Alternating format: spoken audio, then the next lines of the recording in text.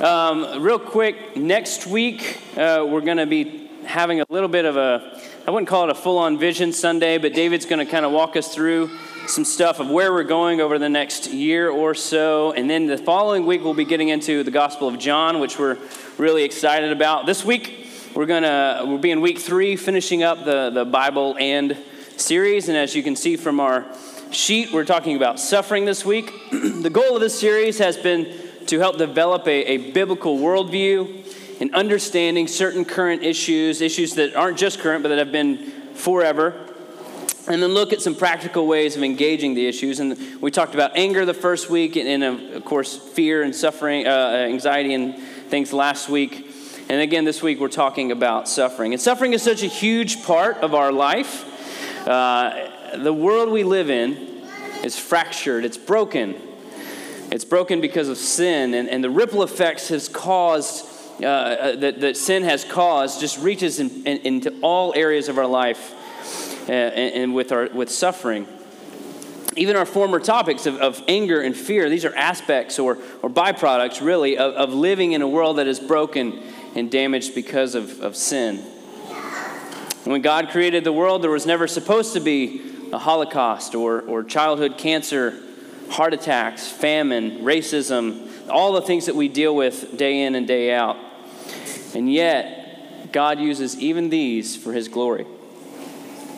And this does lead us to a reality that every person, but really every Christian, has to wrestle with at some point in this life. If God is all-knowing, all-powerful, it means He is capable of stopping suffering, and yet sometimes He chooses not to.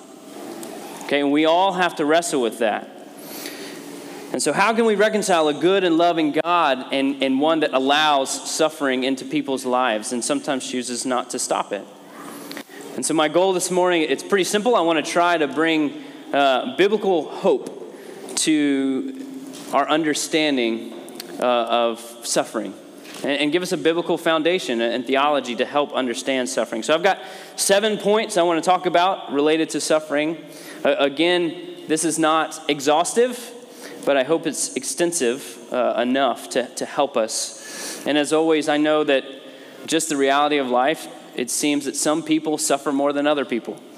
And again, we don't know why that is, but I know that especially during this time, there's a lot of suffering going on in each of our lives. And so what I want to do is I want to pray, and I want to ask the Lord to help us all humble ourselves under His word, especially me, as we approach this topic this morning. So let me pray and we'll get going. Father, thank you again for the privilege that it is to meet as this small part of your body. And I pray that this morning would be encouraging, that the scriptures would speak life into us. It never returns void. And so I pray that you help me to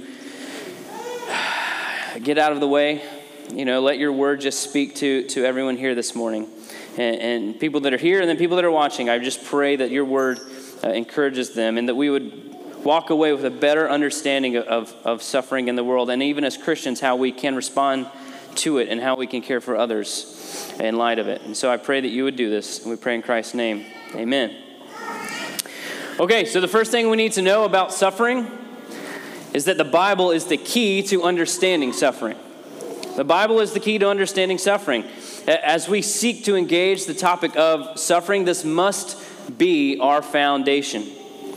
The statement seems fairly obvious as Christians, but you might be surprised at how often people go outside of the scriptures to try and understand suffering through non-biblical means, or to want to combine what the Bible says with some other type of man-driven, man-derived wisdom to have a fuller understanding of suffering.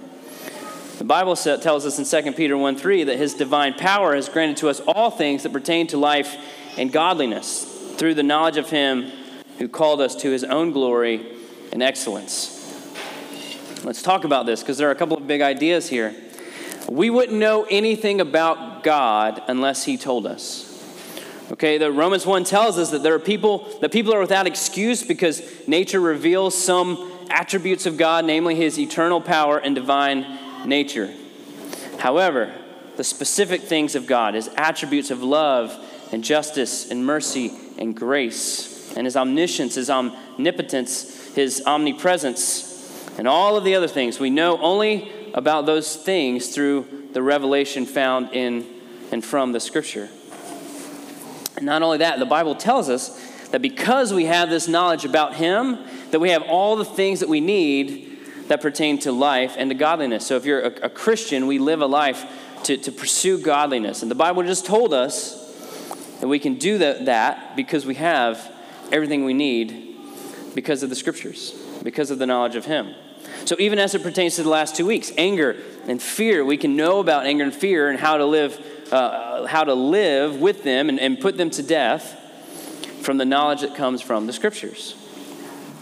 And really what we're ultimately talking about here is this theological doctrine known as the sufficiency of Scripture. Okay, sufficiency of Scripture. By sufficiency of Scripture, or sufficient, we mean that the Bible is adequate. It's enough. It's all we need to live a godly life. I'm not saying we can't learn from things like science or understand things from outside the Bible. You know, we read books that talk about the Scriptures that are not the actual Bible. But if it's true, then those things will testify to the truth of the Scripture, right? Or confirm what the Bible says. You know, we believe that if you're a Christian in here, we believe that the Bible helps us deal. Like none of us would have a problem saying, yes, Jesus lived the perfect life, died, and was raised so that he could atone for our sins, so he could make atonement and we could live with him forever and forgive us of our sins. And that's our biggest problem. And nobody would argue with that if you're a Christian. And yet, many people would argue that in light of that, I still need extra help with anger and fear and even understanding suffering and marriage and parenting and all these things we so easily go outside of the Scriptures for. And this is a sufficiency issue. Again, don't hear me saying don't look for extra help or extra explanation, but what I'm saying is it needs to be rooted in better understanding what the Bible says about those topics. The Bible is sufficient for life and godliness, or it's not. And really, if it's not sufficient enough for the regular problems, how then is it sufficient for the big one? Right? It's either all or it's not. And so this is an important doctrine in our life for helping us understand suffering in particular. We need to build our theological foundation on the Scriptures. It's God-breathed. It's living and active words. It is the key to helping us understand suffering. Number 2, situations do not define who God is, His character. The Bible does. In light of what we just said, situations don't define God's character. The Bible does. And this is a real temptation we all face. It's a real temptation we all face. And this goes back to my original question. If God has the power to stop suffering, why does sometimes He choose not to? And again, I don't think that this question is all-encompassing. I think He actually does choose very often, more often than we can know, to stop suffering. But sometimes He does allow it. And when He does, it does not change or define His character. How we respond to situations is often emotional first. It's often emotional first. Now, our emotions are important because they do two things. Now, God has emotions, we have emotions, we were made in the image of God, they're important.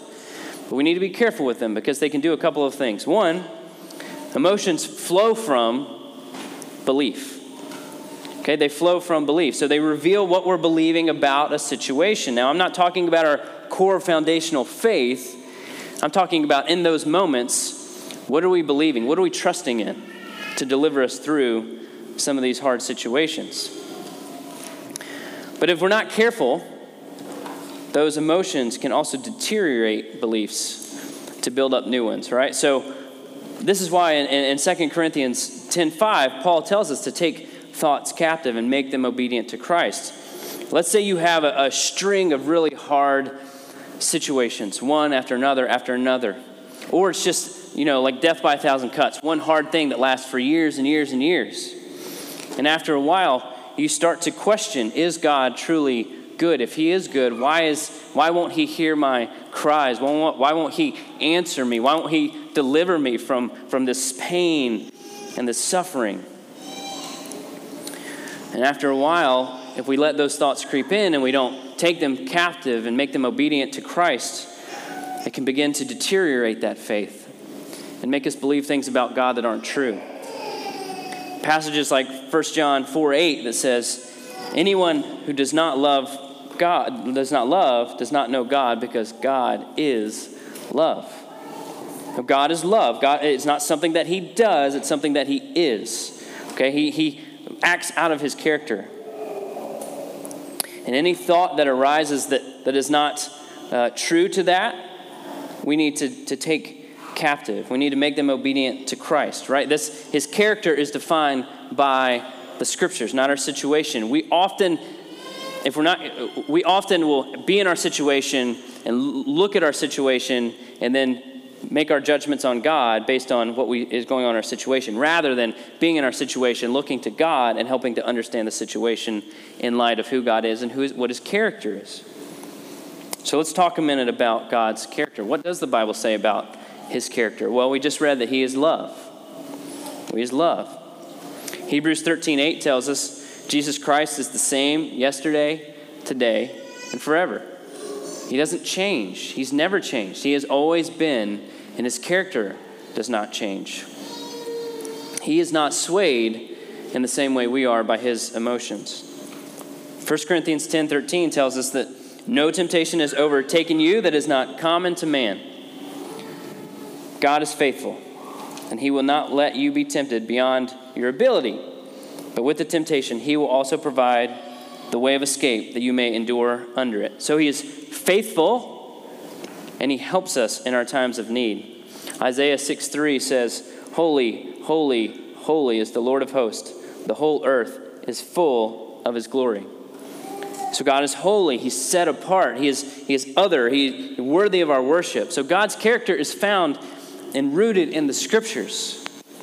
And anytime we respond in our thinking or emotions or circumstances drive us to think something different, to question God's character, we need to bring it back. We need to take that thought captive and bring it back to what the scripture says about who he is, so that we go forward in a proper understanding, a biblical understanding.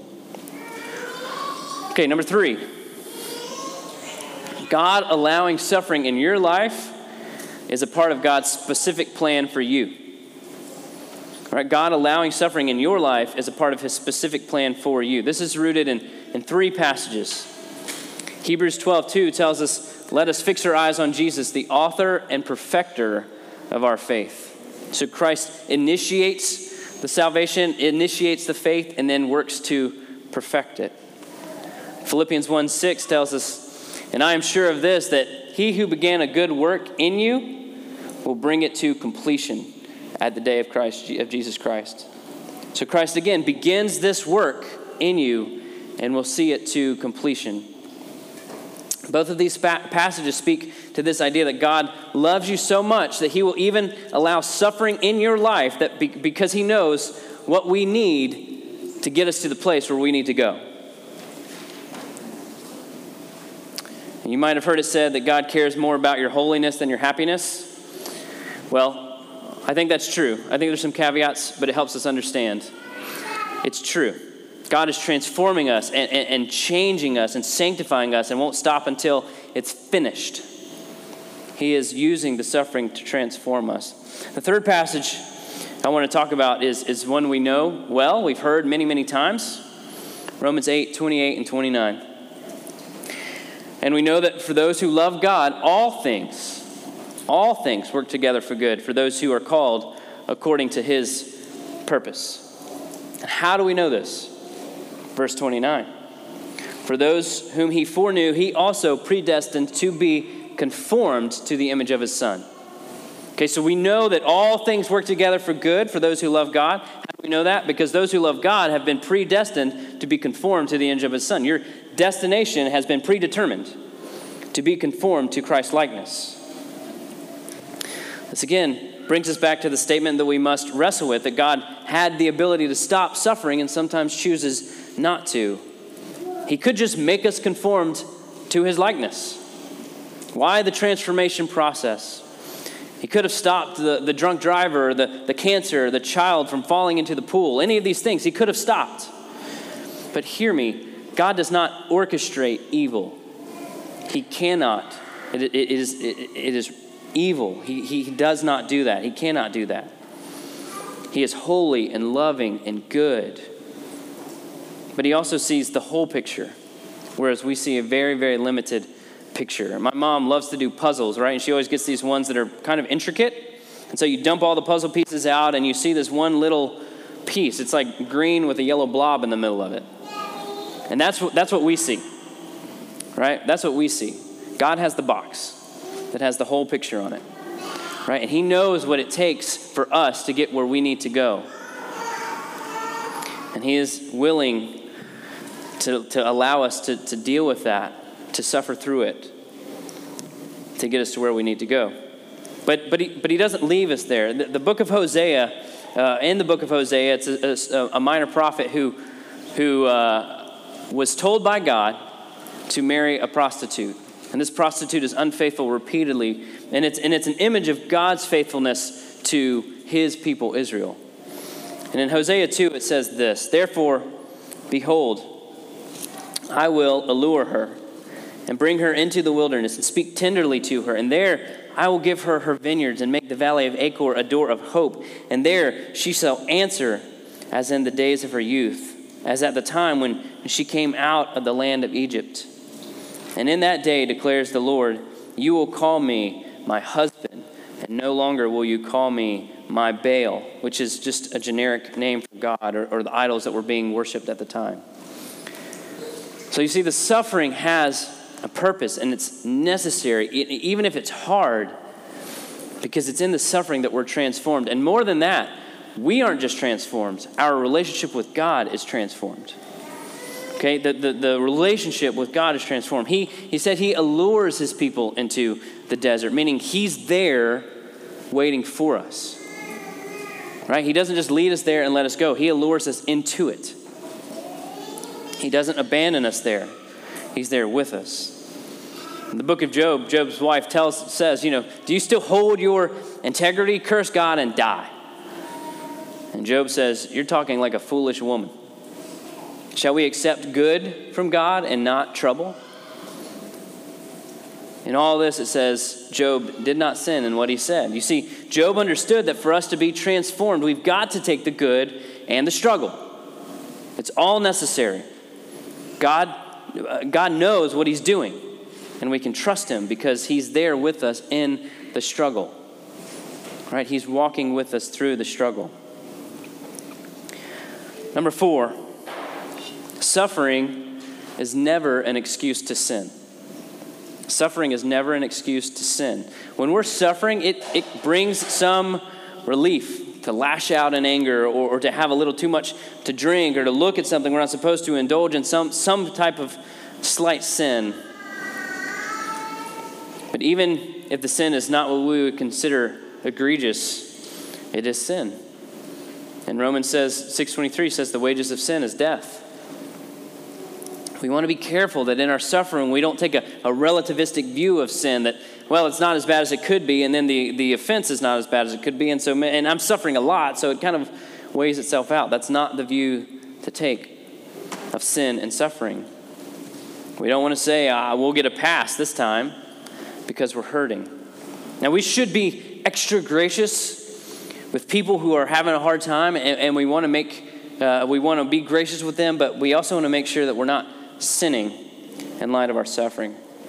Remember, how we respond to the broken world, people see. We want to be Christ to that. It reveals Christ to the world. We want to suffer like Christ suffered, which this starts with our families, our spouses, our kids, our neighbors, but even in our workplaces and as far as our little stretch reaches.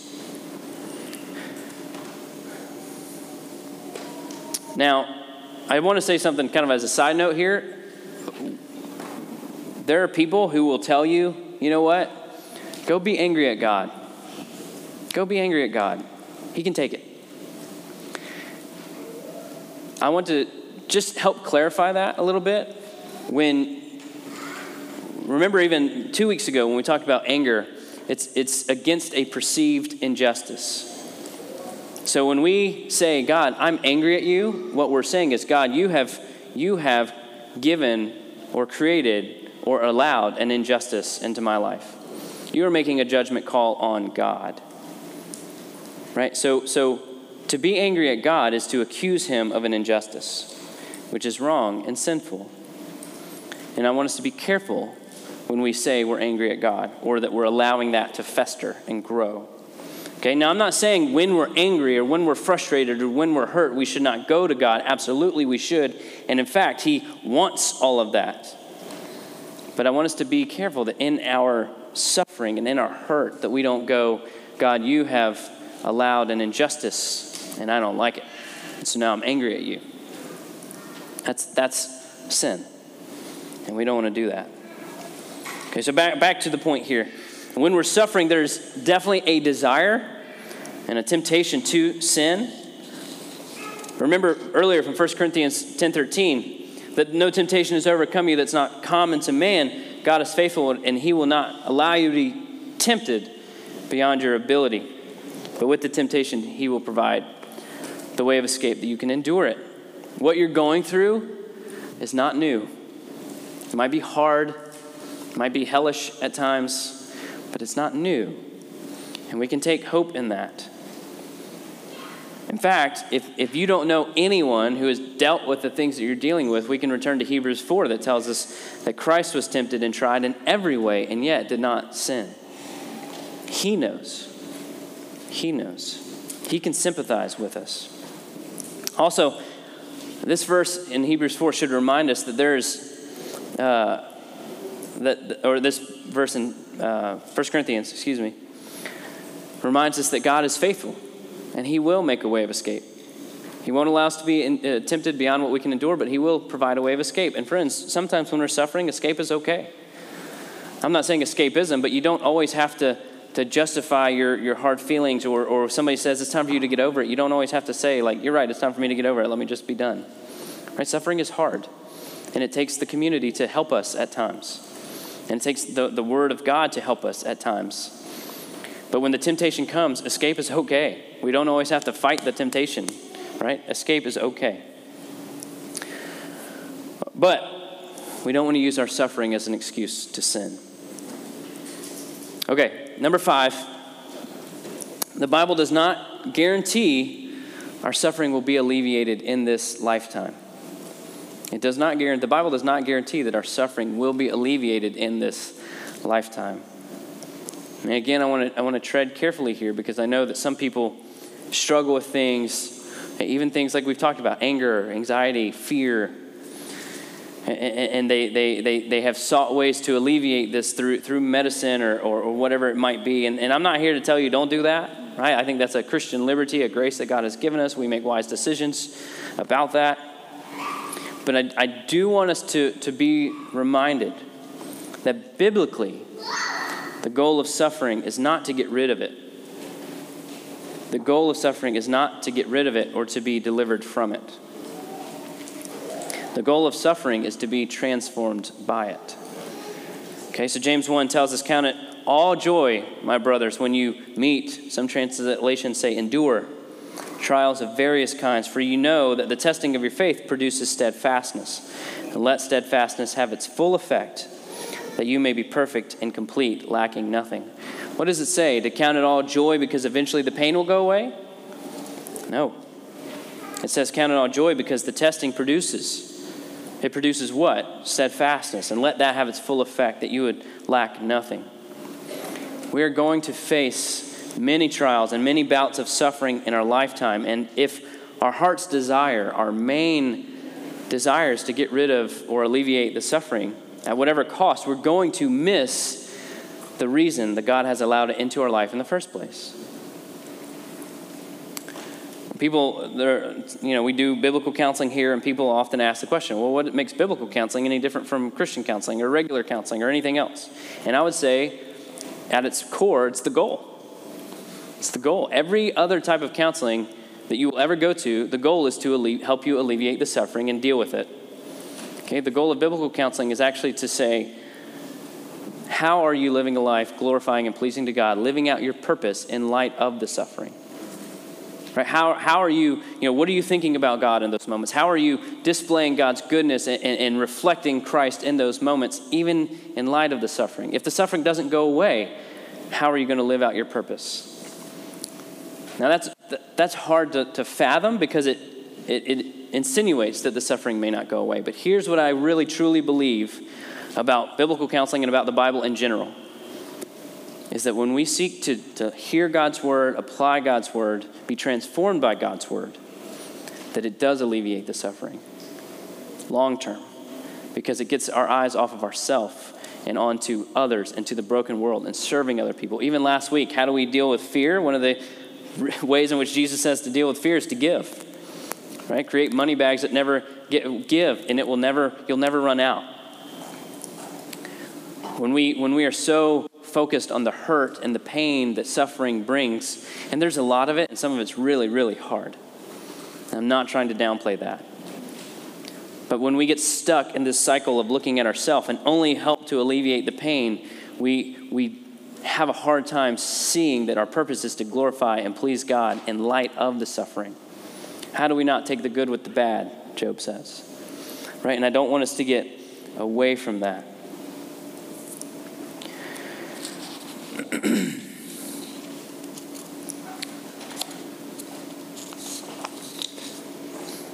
So, friends, very often the pain is alleviated in our lifetime. Very often suffering is, James 1, endure it. How do we get through suffering? We endure it. And we live a life glorifying and pleasing to God, but it doesn't guarantee that it will. But this should also remind us that there is never a moment in our life where we don't need Christ.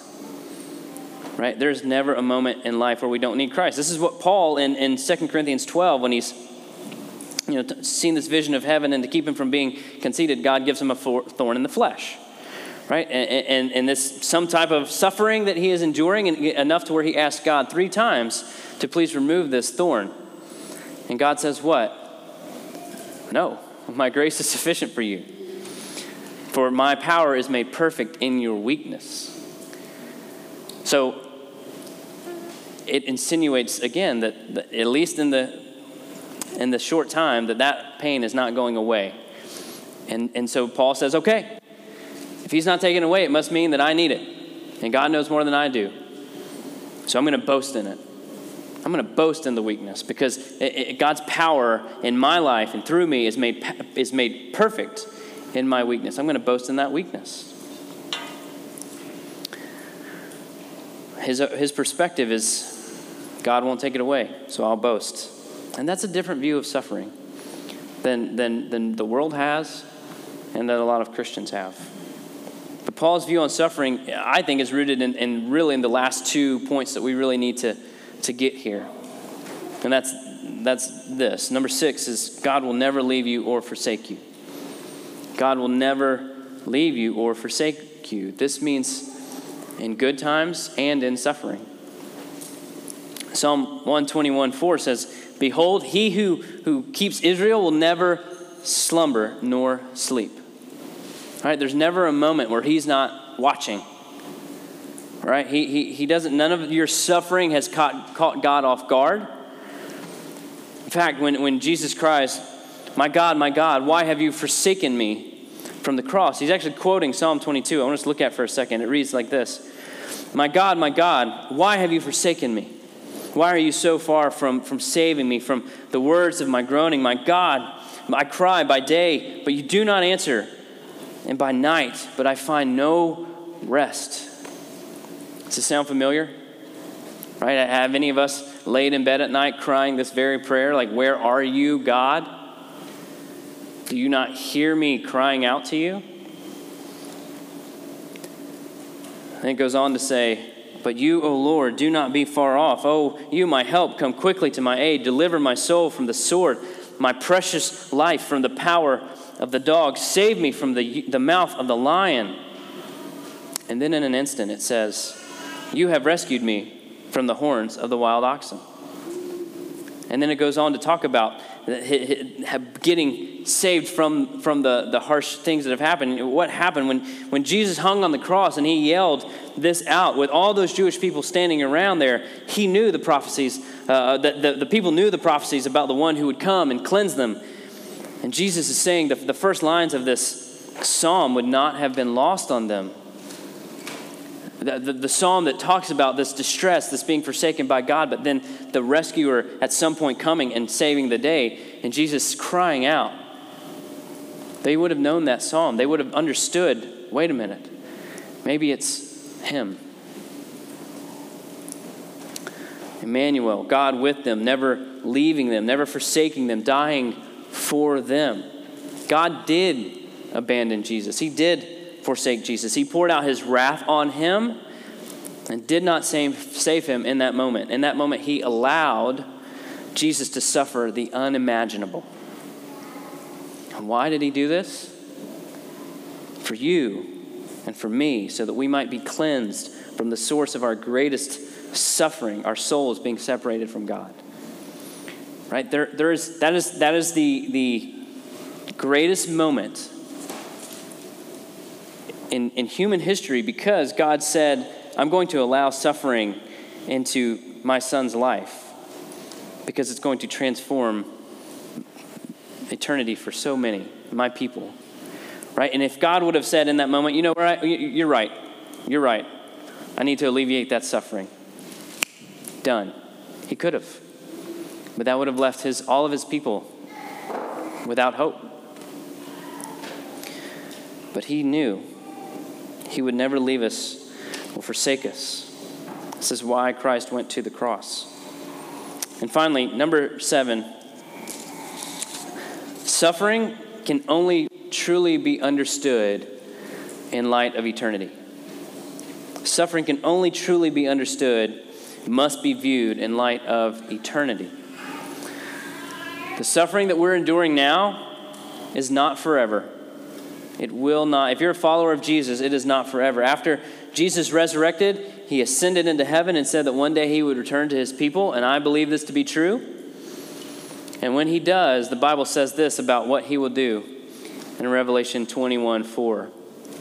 It says, he will wipe away every tear from their eyes, and death shall be no more. Neither shall there be mourning, nor crying, nor pain anymore.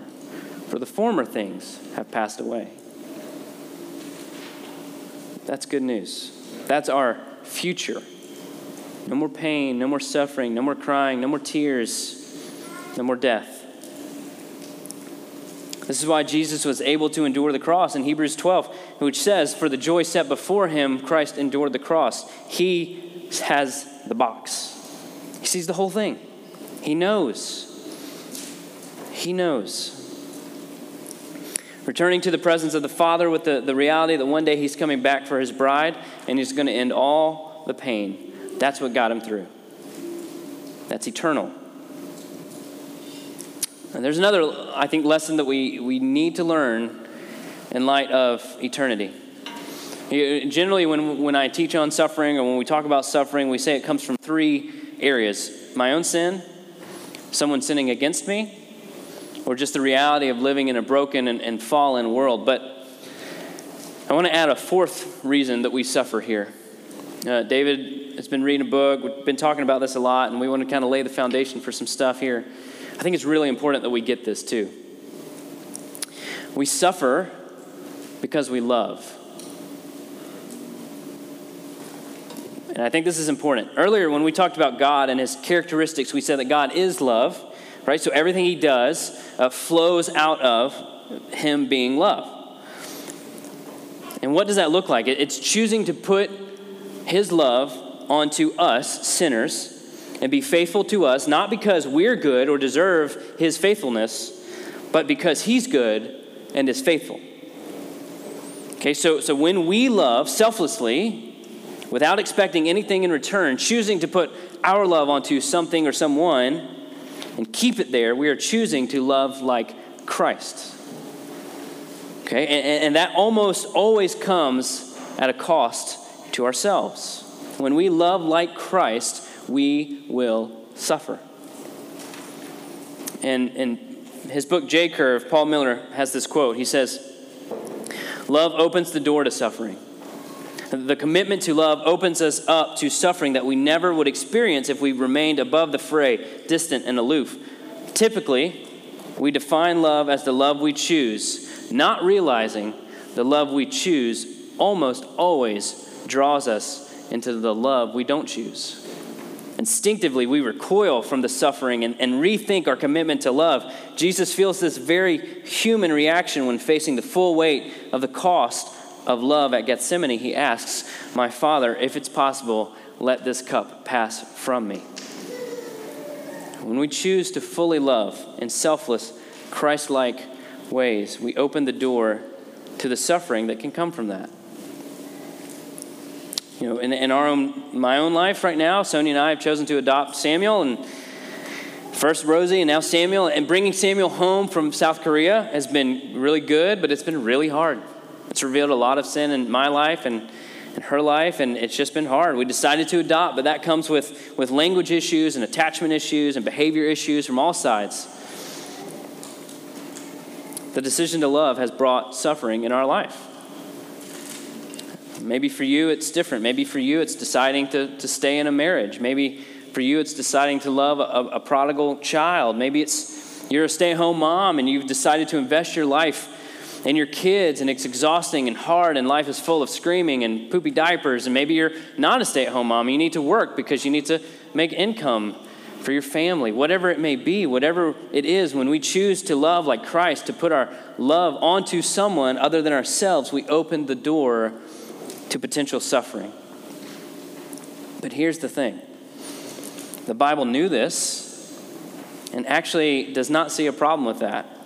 And in fact, it anticipates and strangely desires the suffering.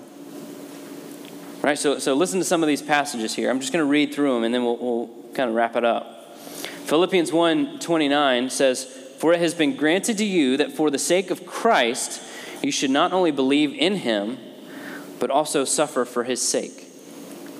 Okay, Philippians 3:8-11 says, "For his sake I have suffered the loss of all things and count them as rubbish, in order that I may gain Christ and be found in him, not having a righteousness of my own that comes from the law, but that which comes through faith in Christ, the righteousness from God that depends on faith." Here it is, "that I may know him and the power of his resurrection, and may share his sufferings, becoming like him in his death, that by any means possible I may obtain the resurrection of the dead." Romans 8:16 and 17 says, "The Spirit himself bears witness with our spirit that we are children of God. And if children, then heirs, heirs of God, and fellow heirs with Christ, provided we suffer with him, in order that we may also be glorified with him." Friends, why does Paul allow himself to be open to suffering? Glory. Glory. Not glory that comes from man, but sharing in Christ's glory in eternity. Last year we studied 2 Corinthians 4:16 and 17, but it says this, "So we do not lose heart, though our outer self is wasting away." Wow. Just let you know we didn't plan that, but it's pretty cool. Put that on the notes for next week. That was so atmospheric. All right. 2 Corinthians 4:16 and 17. "For we do not lose heart, though our outer self is wasting away, our inner self is being renewed day by day. For this light and momentary affliction is preparing us for an eternal weight of glory beyond all comparison, as we look not to the things that are seen, but the things that are unseen. For the things that are seen are transient, but the things that are unseen are eternal." The NIV says it this way, and I actually really like the way it says it. It says, "For our light and momentary troubles are achieving for us an eternal glory that far outweighs them all." And this is a hard word, but it's one of those for me that it's like, oh wow, that's been there the whole time. Right? Like, well, we participate in Christ, yeah, and his sufferings, yeah, that's there. But keep going. But when we choose to love in this way and incarnate Christ, it does come with the suffering. To some of us here this morning, it might be something we've never heard. And actually, as David and I were talking, that in a couple weeks we start the book of John, and we'll be in it for about a year, and we want to study Christ. We want to study his life, his sufferings, his death, his resurrection. We want to live like him, and we want to know him. And suffering is a part of his life, and if we are being transformed into Christ-like character, we will suffer. When we follow him, we can expect suffering to be a part of our life. And we wanted to lay the foundation for that this morning. We're going to flush this out for about a year. And of course, we're always here to answer questions, and we have counseling and all these things, even as we've been talking about some of these issues. And sometimes suffering is overwhelming, and we were like, yeah, I understand, view it in light of eternity. Yeah, I get all that. But it's tough, and I need help.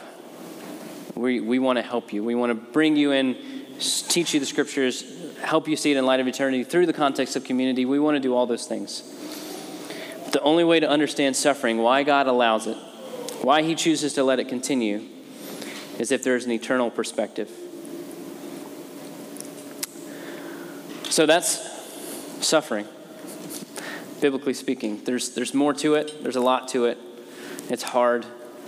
It's one of those things that even if you are in here suffering this morning, you might write down, you might fill out the note sheet, and then you're like, yeah. But it's tough. I'll deal with that later. That's okay. That's okay. But we want to begin to develop a theological understanding of suffering because, listen, if you're not suffering, one, you will. Two, the Bible tells us in 2 Corinthians 1 that we want to be comforted by God and then be able to comfort others with that same comfort. And so maybe you're not suffering. Maybe you have suffered and you want to know how to help other people. We want to help you do that. And maybe you're going to suffer and you want to understand it. We want to help you do that as well. But for now, we're going to move into communion. And the passage we read in communion, it says that when you eat this bread and drink this cup, that we proclaim the Lord's death until he comes. And there's two things here. One, if you're not a follower of Christ in here, and we love you, we're glad you're here, but this meal is not for you. Okay, Christ and us as a community, we want you to feast and believe on his goodness and his love and understand the suffering that he chose, that when he went to the cross for you, it would wash you of your sins, it would cleanse you of your sins, and we could spend eternity together talking about that.